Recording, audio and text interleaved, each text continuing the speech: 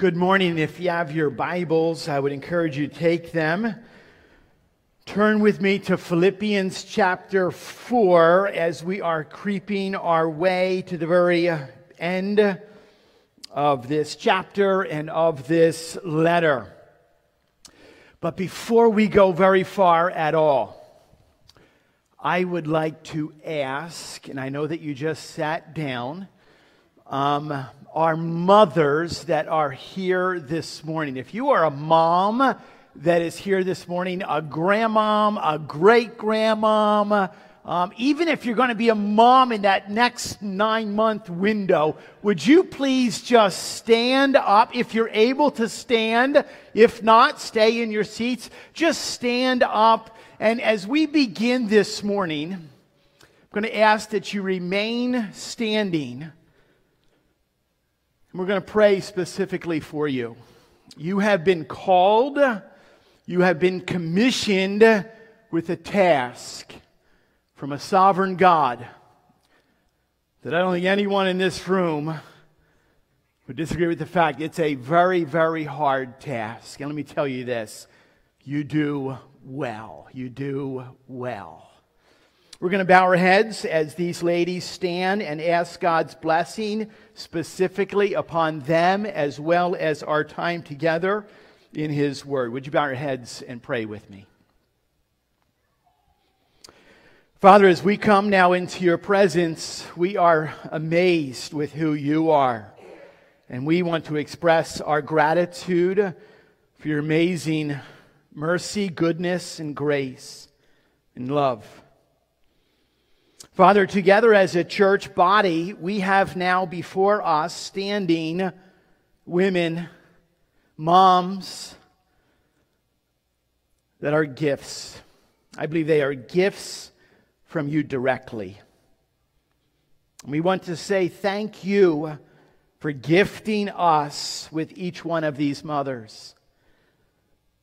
Father, at this time, I just think as the rain pours down outside, that your spirits, that your blessings would literally pour down on these women.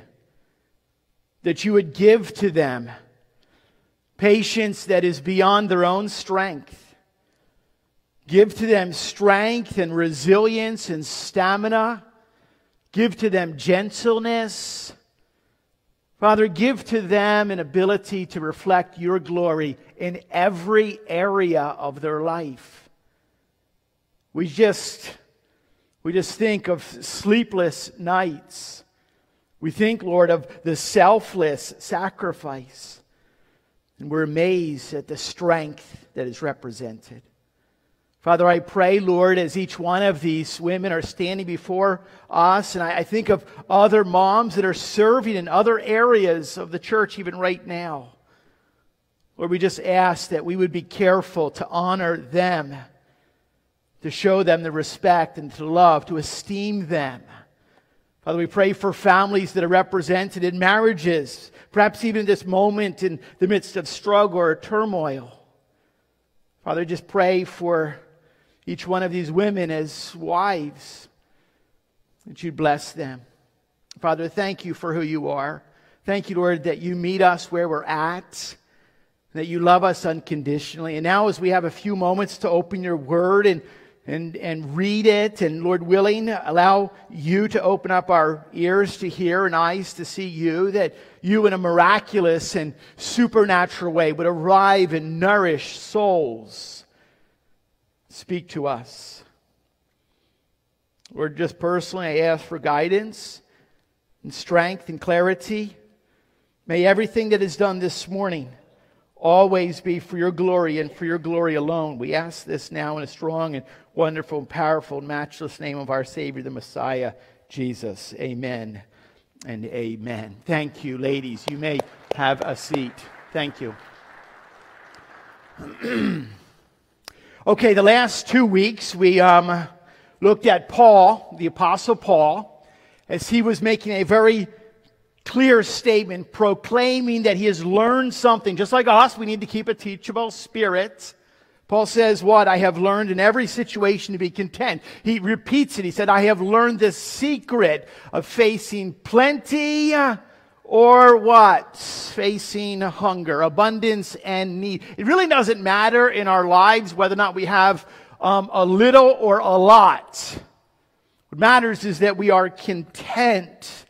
Because it's not just based on outward circumstances, it's an inward knowledge and understanding. As Jeremiah Burroughs, the Puritan, refers to contentment as that quieted spirit. As hard as the situation that you may be in right now, believe it or not, it says in God's Word that we can do all things through Christ who strengthens us. Praise God that there is a short, straight line between the subject of contentment and the subject of joy, which is a theme that we have seen bubble up to the surface all throughout this study in Philippians. Now we are coming to the very concluding words and comments.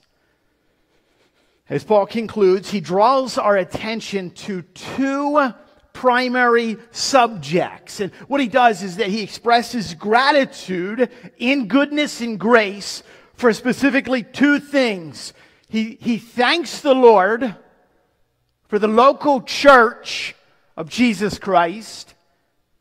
And he thanks the Lord for Jesus Christ himself. I'm going to read verses 14 through 20. I'm reading from the ESV. The words will be in front of you. Pick it up with me. Philippians chapter 4, verse 14 down through verse 20. The word of the Lord. Yet it was kind of you to share my trouble. And you Philippians yourselves know that in the beginning of the gospel, when I left Macedonia, no church entered into partnership with me in giving and receiving except you only. Even in Thessalonica, you sent me help for my needs once and again. Not that I seek the gift, but I seek the fruit that increases to your credit. I have received full payment and more. I am well supplied, having received from Epaphroditus the gifts you sent, a fragrant offering, a sacrifice acceptable and pleasing to God. And my God will supply every need of yours according to his riches in glory in Christ Jesus. To our God and Father be glory forever and ever. Amen. 3 points I want to give to you from the text directly this morning. The first one is this. You can write this down and remember this. Hold on to this because you're going to need it in the ride over this next time before us. Just as the Philippians shared in Paul's trouble, we are to share in one another's trouble. First point, let me repeat it. Just as the Philippians shared in Paul's trouble, guess what? You and I, as the local church of Jesus Christ, are called to share in one another's trouble. I love how Paul just kind of says, he speaks from his heart. It was kind of you. It was kind of you to share my trouble. No church entered into partnership with me in giving and receiving except you only. Look at that word share. It was kind of you to share. It's interesting that it's the word synkoinia. A lot of times in our church, you'll hear this word koinonia. It speaks of our communion or our fellowship with one another. The idea of sharing here is synkoinia. It literally means to be connected to or to participate together. We are connected. It says share in trouble. The word is thlipsis. I just love saying that in Greek. It's thlipsis. It means what? Trouble, tribulation, oppression. It means literally anything that is causing pain, distress, or suffering. This can be spiritual. This can be physical, emotional, mental, financial. The list goes on. In any trouble, we are all connected. Do you realize that? When you walk through these doors, that we share in one another's trouble. When you walk out of these doors, we share, we're connected to one another. What's today? It's Mother's Day. It's Mother's Day. I'm wearing my only pink shirt that I own. It's Mother's Day. We have before us what, as these women just stood, we have before us living, breathing examples of individuals who seem to share in one another's trouble, turmoil, trial.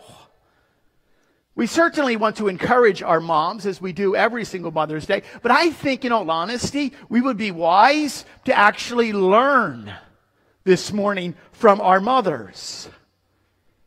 Monday night, we were at dinner, and we were having dinner out in the woods where there was no cell phone reception. Visiting some friends, having dinner together. And so when you're not in cell phone reception, you kind of come back to like civilization, away from where like Dave Mays lives, and you're back now to civilization. What happens is that your phone kind of comes back to life again, doesn't it? Immediately when you see that there's 8 texts that you've missed, you're like, whoa, what's up? I received a text from my little sister Ruthie, and she simply asked this: would we please pray for my girl? My girl. My little sister Ruthie has 4 sons and 1 daughter. Her daughter is Megan, and Megan was going into surgery unplanned for an emergency appendectomy. What I thought was interesting, although Megan is actually married, lives in Texas, and has 2 children of her own, I find it interesting that to my sister, her daughter is still what? My little girl. Would you pray for my little girl? A mother never stops sharing and caring in their son or their daughter's trouble, regardless of the age. Such is the relationship with one another in the context of the local church. It's the same relationship that should exist in sharing trouble. Paul faced what? Persecution, trouble. Paul faced what? Imprisonment, trouble. Starvation, trouble. Paul faced coldness, trouble, and sickness, trouble. But he didn't face it. He never faced it alone. Why? Think about this. My trouble is your trouble. And your trouble is my trouble. That's the way. What's interesting is that we're in graduation season, and everyone in the graduation card receives what?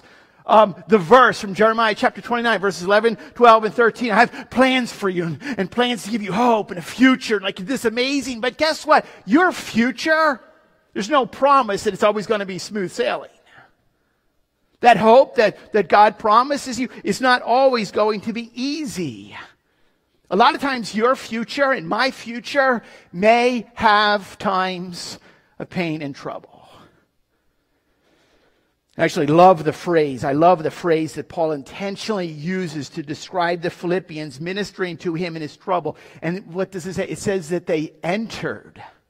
It says that they entered into partnership with me. What does that mean? It's one thing to like hear of trouble. It's another thing to like see trouble. And it's a totally, totally different thing to actually enter into trouble. Years ago, I was in my office and I received an email, and it was literally a cry for help from Haiti. There had been a devastating flood that had literally destroyed a little town north of Port-au-Prince called Gonaïves. An orphanage had been destroyed, and a missionary pastor, he's actually from the Philippines, was there. And word was sent out that they needed help. And I heard it. In short notice, very quickly, I put together a team of men. We checked our resources. Is this like real? Is legit? It was. Put together in about a week a team of 8 men. You got your shots and your passports. You're good to go. Seth was about 16 years old at the time. He jumped on board. We landed in Port-au-Prince and we drove 7 hours. And from inside of this truck, we looked out. We didn't just hear about the devastation. We actually saw it. Homes completely just washed away. Cars flipped upside down. The place was just a war zone. And then something happened. It was totally different. When that pickup truck stopped in the middle of a flooded street, there was about 2 feet of water. And the driver, who could speak no English, shut the truck off. And it's quiet. And then the doors opened and we stepped out. It's totally different than hearing it. It's different than seeing it. At that moment, you step out as water flows over your boots and you enter it. You see, that's exactly what the Philippians did for the Apostle Paul. That's exactly what you and I are called to do in the lives of one another, which means we cannot minister from afar. Yeah, but you don't know their life. Their life is pretty messy. No. Thankfully, God is always at work in the mess. Thankfully, what? It's exactly what the Lord Jesus Christ did. Unlike anyone else unlike anyone, thankfully, the angel announced in Matthew chapter 1, verse 23, "Behold, a virgin shall conceive and bear a son. Thou shalt call his name Emmanuel," which means what? God with us. That God himself entered our world. John chapter 1, verse 14, "And the Word became flesh and dwelt among us. And we have seen his glory as of the only Son from the Father, full of grace and truth." You see, we have before us an example of how to enter someone else's ache and hurt and trouble and trial. Not just from the Philippians, but thankfully from the Lord Jesus Christ himself. Number 2, just as the Philippians showed their generosity, we are to show our generosity as well. Just as the Philippians, lavishly poured out. They gave. Do you realize that according to what we see, the authority of the Word of God, we are to show our generosity. Paul says this, "I am well supplied, having received the gifts that you sent."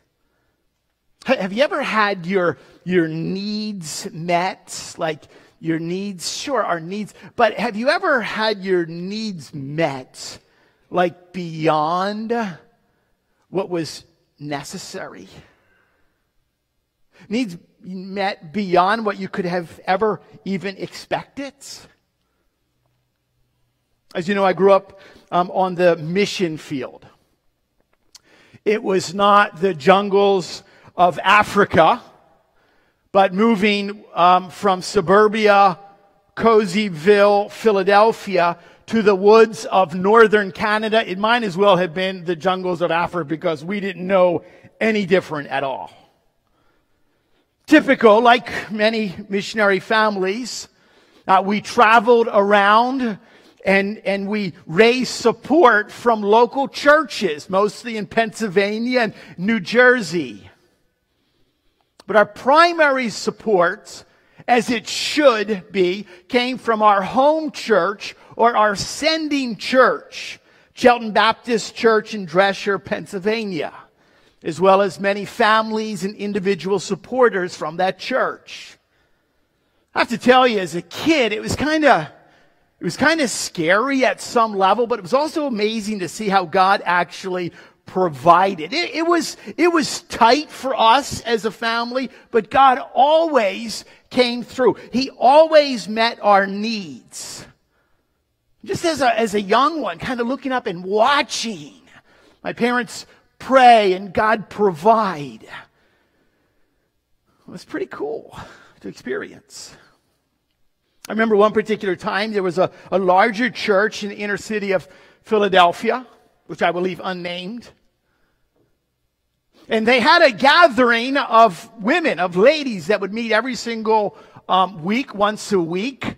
A ladies missionary support group, and they would gather together and they would have tea together and they would talk and do whatever they do at missionary ladies events. I have no idea. But part of their support was that after they were done dunking their tea bags, they would pull them out and they would set them on newspaper and they would let the tea bags dry out. And when they got enough of the dried out tea bags, after they had already used them and they would dry them out, they would wrap them up and they would send them to missionaries. Well, we were one of the missionary families, and as a kid on the mission field, whenever packages arrived in the mail, it's like, wow! And it was always a great day when a package arrived in the mail, except the day that we received used tea bags in the mail. And I remember my dad and my mom, at some level, almost embarrassed as they're opening this up to say, this is what was given to us on the mission field. Our home church, our sending church, got word. I do not know how, but somehow Pastor Glenn Blossom, senior pastor at Shelton Baptist at the time, got word that the Boger family had received dried out tea bags from a women's fellowship group. I will never forget the time that Pastor Blossom flew directly. We picked him up at the airport in Halifax. And as we received Pastor Blossom, he said, I'm going to take you out to dinner. I'm going to take the whole family out to dinner. And he took us to the coast on the harbor at Halifax, and we ordered, he said, you order whatever you want. And we ordered lobsters, and we ordered steak, and he purposely said, I want more brought out to you. And as kids, I remember sitting at this banquet table. I remember Pastor Blossom saying, that's the way that we will support our missionaries. And I never forgot that. You don't give the dregs of what's left over. You give the very, very best, and you give in a way that sacrifices.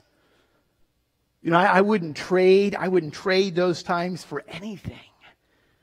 We saw literally one particular time, we didn't have a lot of money even for gas. We were supposed to go to school the next day, and Mom and Dad were like, well, we can't go. We don't have any money for gas. It really wasn't that unusual to be that tight. And I remember it was late at night, and it was the middle of a snowstorm, and that wasn't that unusual in Nova Scotia either. And I remember there was a knock on the door in the middle of the night, late at night, in a snowstorm, and a complete stranger who we did not know, no one knew, literally handed us an envelope and walked away, and there were two $20 bills in it. We were like, wow. We think it's an angel or something. And Dad's like, no, you can actually see his footprints in the snow. You can't see angels' footprints in the snow. I don't know. Wouldn't trade that for anything. What many do not realize is that when Paul writes, he intentionally chooses to use this phrase that describes the gifts that he received. I want you to see this, as a fragrant offering, a sacrifice that is acceptable and pleasing to God. Now, I want you to know, this is not a metaphor here, okay? This is not creating a word picture. He's not describing the gifts he received as like or as a fragrant offering, a sacrifice acceptable. He's not saying that. Instead, he's saying the gifts that he received are a fragrant offering, a sacrifice acceptable and pleasing to God. Okay, so like what does that mean? Let me make very clear what it means. When you give through the local church of Jesus Christ, it is an extension of your worship. You realize that? When you give online, when you give that little plate, that basket that gets passed, it is an extension of you worshiping. Well, what is worship? I constantly use the definition of worship as our response. There's a response to God's goodness and grace. The issue is never whether we worship, okay? The issue instead is always what you worship, or better yet, the issue is who is it? And how do you worship? Jesus actually said it like this as he was speaking to the woman at the well in John chapter 4. He said, the hour is coming. The hour is coming and is now here when true worshipers will worship the Father in spirit and truth. And I love this. Jesus Christ himself says what? For the Father is seeking such people to worship him. That's me. I want to be one of those. I want to be one of those. It says what? That the Father himself is looking for people who will worship like that. Jesus continues on and says, God is spirit, and those who worship him must worship in spirit and truth. David Mathis writes this: Christian worship engages both heart and head. It necessitates true doctrine about the Father and the Son and their partnership in rescuing sinners, and due emotion about that doctrine. It is both an affair of the heart and an affair of the mind. Thankfully, what? Jesus, through his atoning work on the cross, Jesus, what? Forever freed us from having to go to the sheep pen, from having to go out to the pasture to find the lamb. Jesus forever freed us from having to take that lamb and head to the temple to offer it as a sacrifice to atone for our sins. Jesus forever freed us from that. Now we, just like the Philippians, can give what? Simply as a response to God's amazing goodness and grace. Therefore, what? What are we doing? When we give, we are ascribing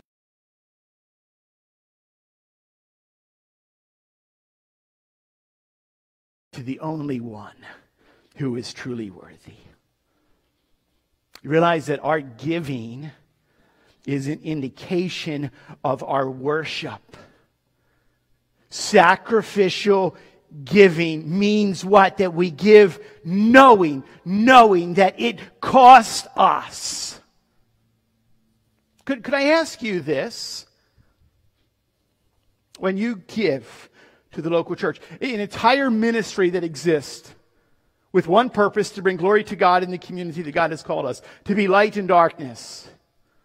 We exist by faith, supported by the local church, by you. Do you give as an act of your own worship? Willingly? Not reluctantly. Willingly. Is it drudgery of having to write out the check? Is it drudgery of having to go online and click the button?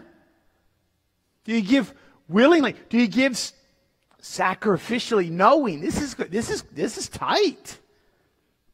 Do you give joyfully? I love how Paul describes what the believers in 2 Corinthians in chapter 9. He says in verses 6 and 7, the point is this: whoever sows sparingly will also reap sparingly. Whoever sows bountifully will also reap bountifully. Each one must give as he has decided in his heart, not reluctantly or under compulsion, for God loves. God loves a cheerful giver.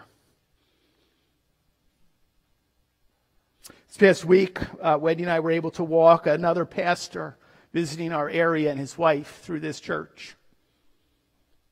They'd heard about it and they'd seen some pictures, and so they wanted to walk through. And I couldn't help but say, well, as we walked in here, this baptistry over here, we've never had a church with a baptism tank before. That was just a gift. The family said, we want to just offer this to the church. All of these chairs, 400 chairs that are sitting here. There's another 100 that we can't wait to bring out, but we don't need to yet. Hopefully soon. They were just given as a gift. Someone sacrificially. This pulpit that was made, it was made by two men within this body, and they had a vision, and they built it on their own.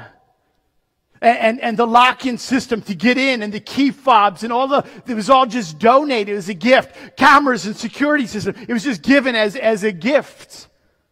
Checking in our children and computers. It was just given as a gift. People, showed up to sacrificially give and give and give. And I have to say that I have heard testimony after testimony after testimony of how people have delighted in giving joyfully to the Lord. You realize, just as the Philippians showed their generosity, that we have been positioned and placed at a time to show our generosity as well. Thirdly and finally, just as the Lord supplied every need for Paul and the Philippians, the Lord will supply every need that we have. It says what in verses 19? My God will supply every need of yours according to his riches and glory. To our God and Father be glory forever and ever. Amen. I love the confidence. I don't think it's a cockiness that Paul has, but it is clearly a confidence that is displayed here. My God will supply. What do we see here is faith upon more faith. There doesn't seem to be Paul kind of like wondering. His voice is not wavering or cracking here. Okay, it's not shaky. No. It is what? It is a strong, clear, full proclamation of truth and a demonstration of conviction. My God will supply. This is someone that is speaking with both authority and what? And experience. And we want that. Notice as well that he talks and he differentiates between the terms what? God will supply all of your needs. What we need to know this morning is the difference between needs and wants. Big difference. A need is simply defined as what? A requirement. It's a necessary duty, something that is requisite. Whereas a want is what? It's simply a desire for something, a wish, a demand, a longing, a yearning, a craving, a hankering. Hankering was actually in the dictionary. Which means there's a big difference between I got a hankering for some Haagen-Dazs Belgian chocolate ice cream. I got a craving for that. And what? Versus what?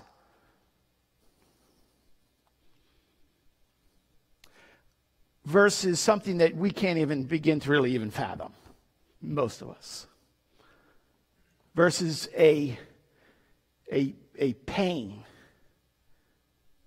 in our stomach that says, I need nourishment in order to continue to live. I need to have something put in my body to sustain me just a little while longer. Sadly, we live in a world that is far more accustomed to focusing on us getting our wants. I want this. Versus our needs being met.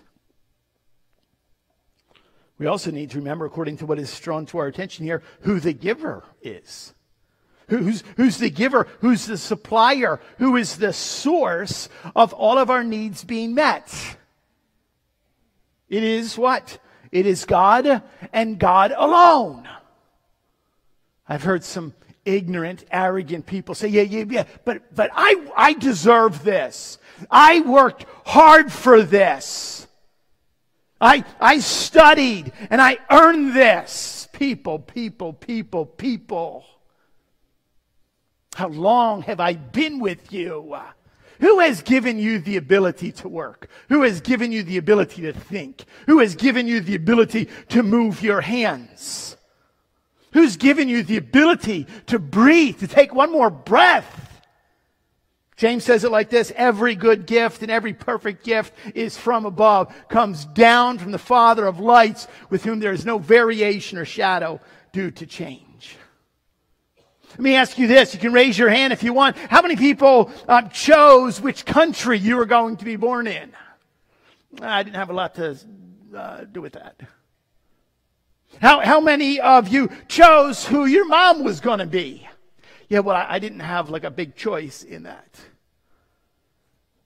How many of you chose the color of your eyes? Green. How many of you chose the color? Yeah, I'd like blue eyes, please. No, you didn't have much choice. But then somebody says, yeah, but I put contacts in and I make them whatever color I want. Well, then you got to take them out at night. Huh? How many of you chose to lose a loved one due to cancer? How many of you chose that? How many of you chose for your parents to go through a divorce? You watched it. How many of you chose that? How many of you chose to feel the ache and the pain of a body that just aches every single day? We are very, very quickly reminded that we have very little control over anything in our life. But thankfully, and the reason that we gather every single Sunday, same time, same place, to fix our attention and our affections on God and God alone. We are reminded of His plan, and it is difficult at times. And yet we can trust His sovereignty, that in His plan we see His amazing and unrelenting provision. Not only speaking about the fact that God supplies our need for air. God supplies our need for water. And God supplies our need for food, for shelter. But God has supplied each one of us with the solution to the greatest need that any and all of us have. The need for a Savior, the Lord Jesus Christ. I think what is incredible in closing is to see that Jesus actually did everything that we learned this morning and the Philippians modeled for us. Do you realize that? Number one, what did Jesus do? Jesus shared in our trouble. Just like we're supposed to. Jesus shared in our trouble. He left the glory of heaven to come down to the scum of a manger to be born, to be with us. Number two, we know that Jesus showed His generosity all the way through His entire ministry when He taught truth. The truth was hard to hear at times. Jesus showed His generosity when He healed many, when He modeled grace and love. Thirdly, we know that Jesus supplied our greatest need. Jesus supplied our greatest need when He died on the cross, feeling the full weight of His Father's wrath so that you and I would be freed and forgiven. Jesus supplied our greatest need to have life and have it more abundantly when He rose again that third day. May we be reminded of the example that is before us in the Lord Jesus Christ, and may that drive us to be faithful followers of Him in every area of our lives. To share in the trouble, to be generous, and to trust him to supply every need that we could ever have. Father, we love you. I thank you for the reminder from your word that teaches us of who you are and how Paul saw that modeled in the Philippians. And God, my prayer as pastor of Big Woods Bible Church is that we too would model the example that's given to us in Scripture. We confess and admit we cannot. We just don't have it in us to do this on our own strength. And so we plead and beg for your strength.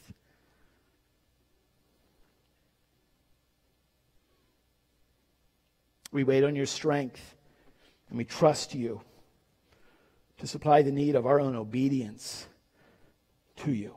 We ask this in Christ's name. Amen. Amen.